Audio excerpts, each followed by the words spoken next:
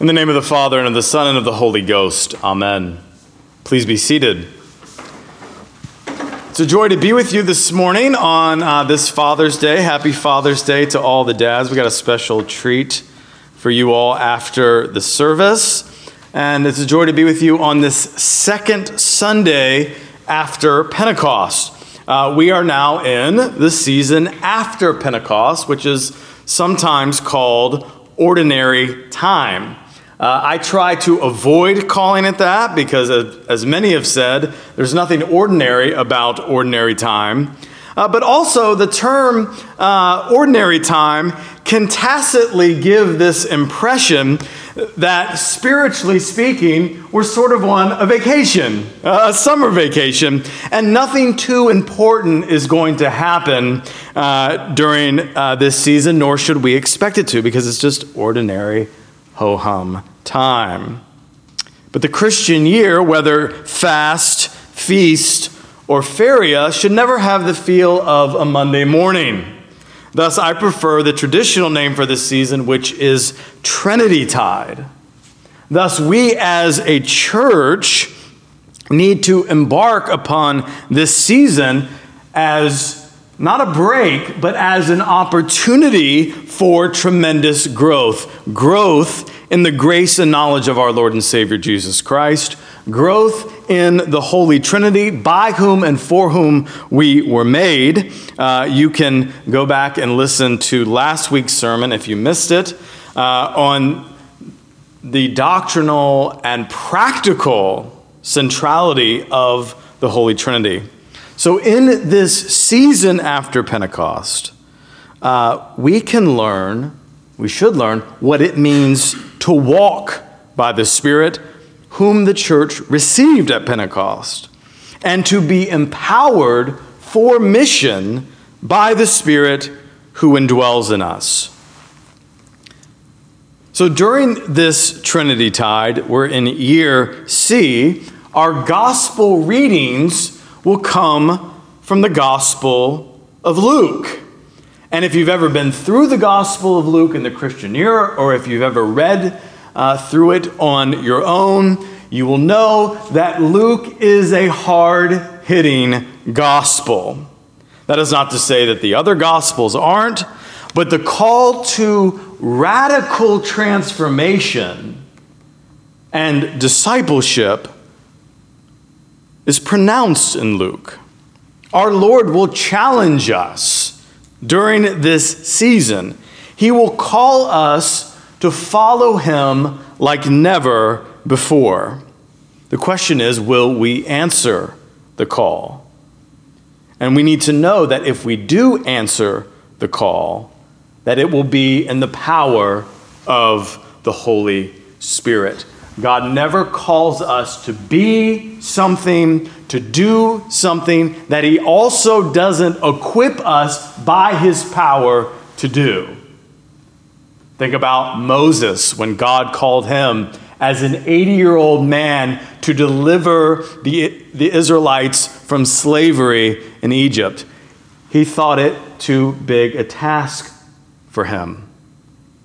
And it was.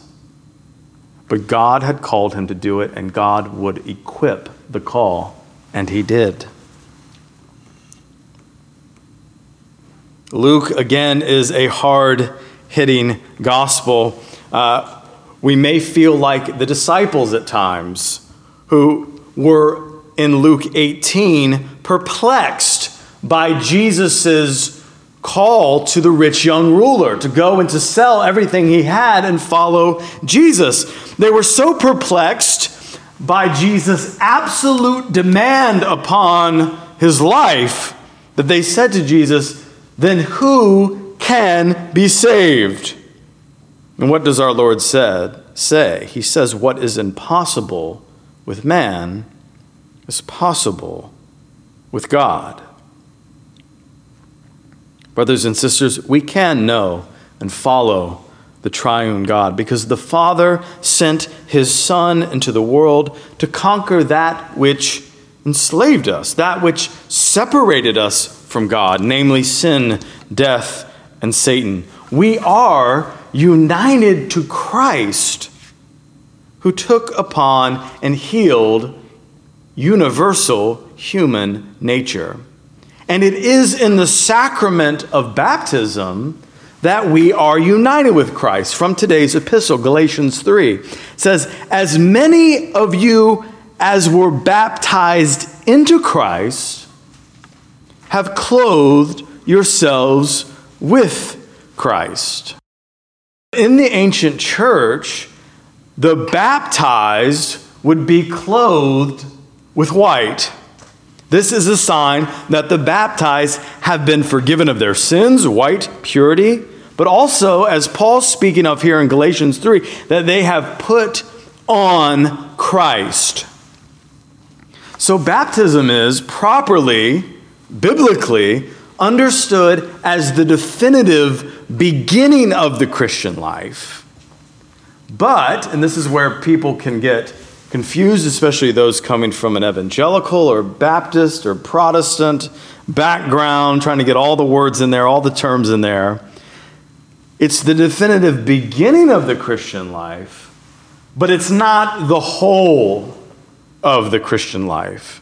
Just as God's deliverance of Israel from Egypt through the Red Sea, an image of baptism, a type of baptism, was not the end, but the definitive beginning of their journey to the Promised Land.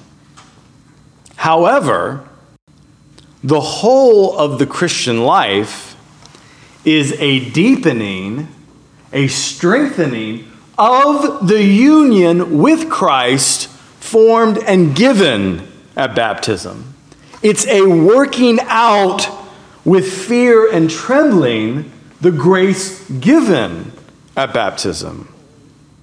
And this working out, also important to understand, is not in order that we may become the children of God, offspring of Abraham. No, deeper union with God is only possible on account of an existing union with God. Stay with me. Paul speaks of having been clothed with Christ, having put on Christ. But Paul elsewhere, having put on Christ in baptism. But elsewhere, he also exhorts us to do it practically, to become in practice what we are in position, to live as children of God. In Romans 13, Paul says to the church, so he's saying this to those who have been united with Christ.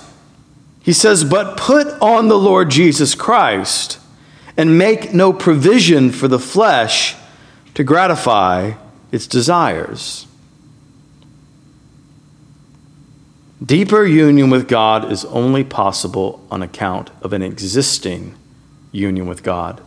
Said differently, we can only live as children of God practically if we already are.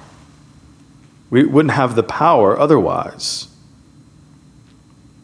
The spiritually dead, by definition, cannot be alive. Paul also says in Colossians 3, he says in verse 5, he says, "Put to death, therefore, what is earthly in you." And in verse 12, "Put on then, as God's chosen ones, holy and beloved, compassionate hearts, kindness, humility, meekness, and patience." And he goes on. All of these exhortations are rooted in an existing union, and it's only possible to obey these exhortations because we have died with Christ in baptism, Colossians 2. And are now risen and ascended with our Lord and indwelt by the Holy Spirit.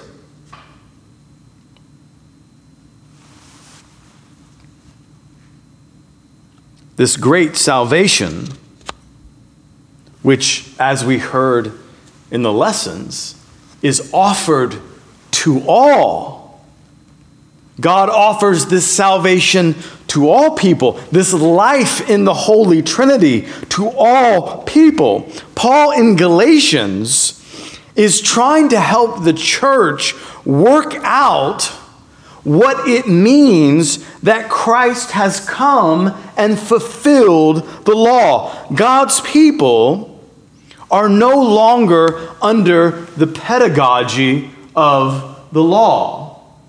Actually, the word in Galatians 3 that Paul uses for tutor or disciplinarian is the word from which we get pedagogy, teaching.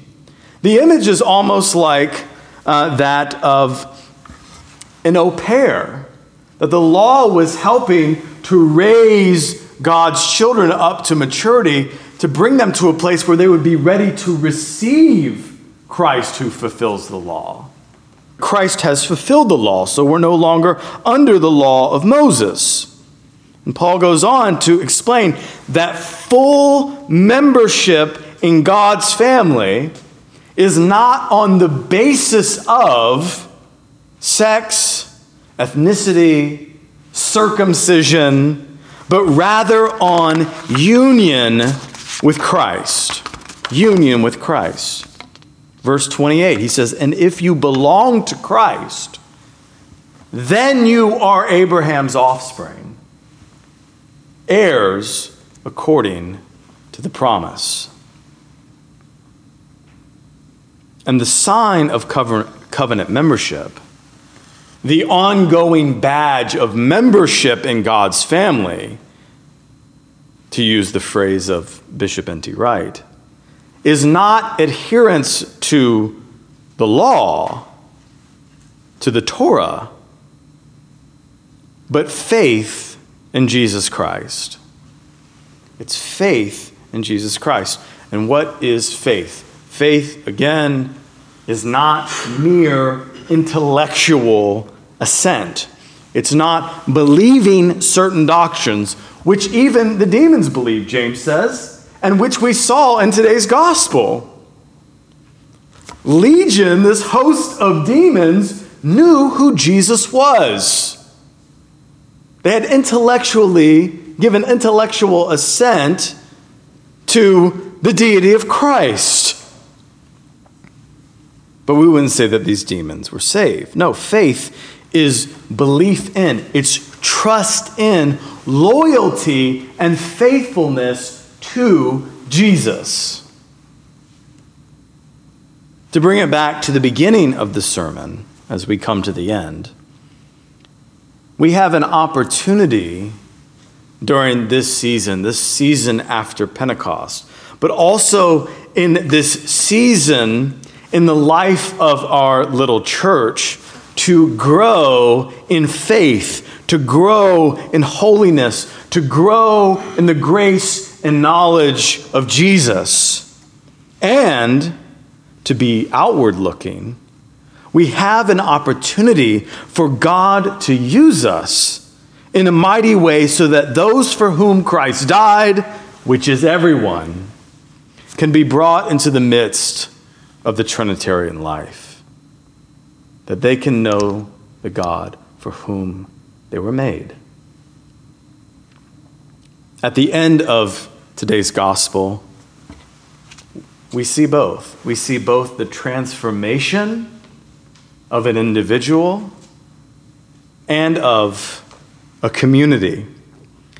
The Gerasene demoniac is no longer such. Rather, he is, quote, sitting at the feet of Jesus, clothed and in his right mind. In those few words are the whole of the Christian life. That we would be clothed, that we would have put on Christ, that we would be at peace, in our right mind, sitting at the feet of Jesus. He was changed. He was transformed. He was healed. He was saved. And he's excited. The people want Jesus to get out of there as quick as possible. He doesn't. He wants to go follow Jesus. He wants to literally go on mission with him. But Jesus says to him, return to your home and declare how much God has done for you. So he went away, proclaiming throughout the city how much Jesus had done for him. The call for this body is similar: to be missionaries, not in some distant land, but at home. To, in word and deed, show and tell people all that Jesus has done for us. The transformation of the individual member of Christ's body, the transformation of this community, will have a profound effect on those around us, especially if we consciously recognized ourselves as such. That we would be open to, God, I want you during this so-called ordinary time to change me, to heal me, to transform me in a way that you never have before. And as you change and transform me, O Lord, use me. Open my eyes to opportunities to show others the love and message of Jesus Christ. Because you see, God can use you now. He's not waiting for you to be a canonized saint. He's not waiting for you to be in practice in your right mind. We're all in need of healing. We're all in need of transformation. We all have baggage. What he needs from you is surrender. That there's an openness and there is an overt request on your part just to say, okay, Lord, I am open to knowing you and following you in a way that I never have before in my life. Lord, I want you to change and transform me. So as we are at the start of this season, let us be open. And more than that, actively seeking the face of God, that he would transform our lives as individuals, that he would transform and strengthen our marriages, that he would transform our families, our friends, our neighbors, our coworkers, our communities. Let us, like Isaiah, in repentance and surrender, say, Lord, take the coal and cleanse my lips. It's personal, individual transformation. And also to say to our Lord with Isaiah, here I am, send me. In the name of the Father, and of the Son, and of the Holy Ghost.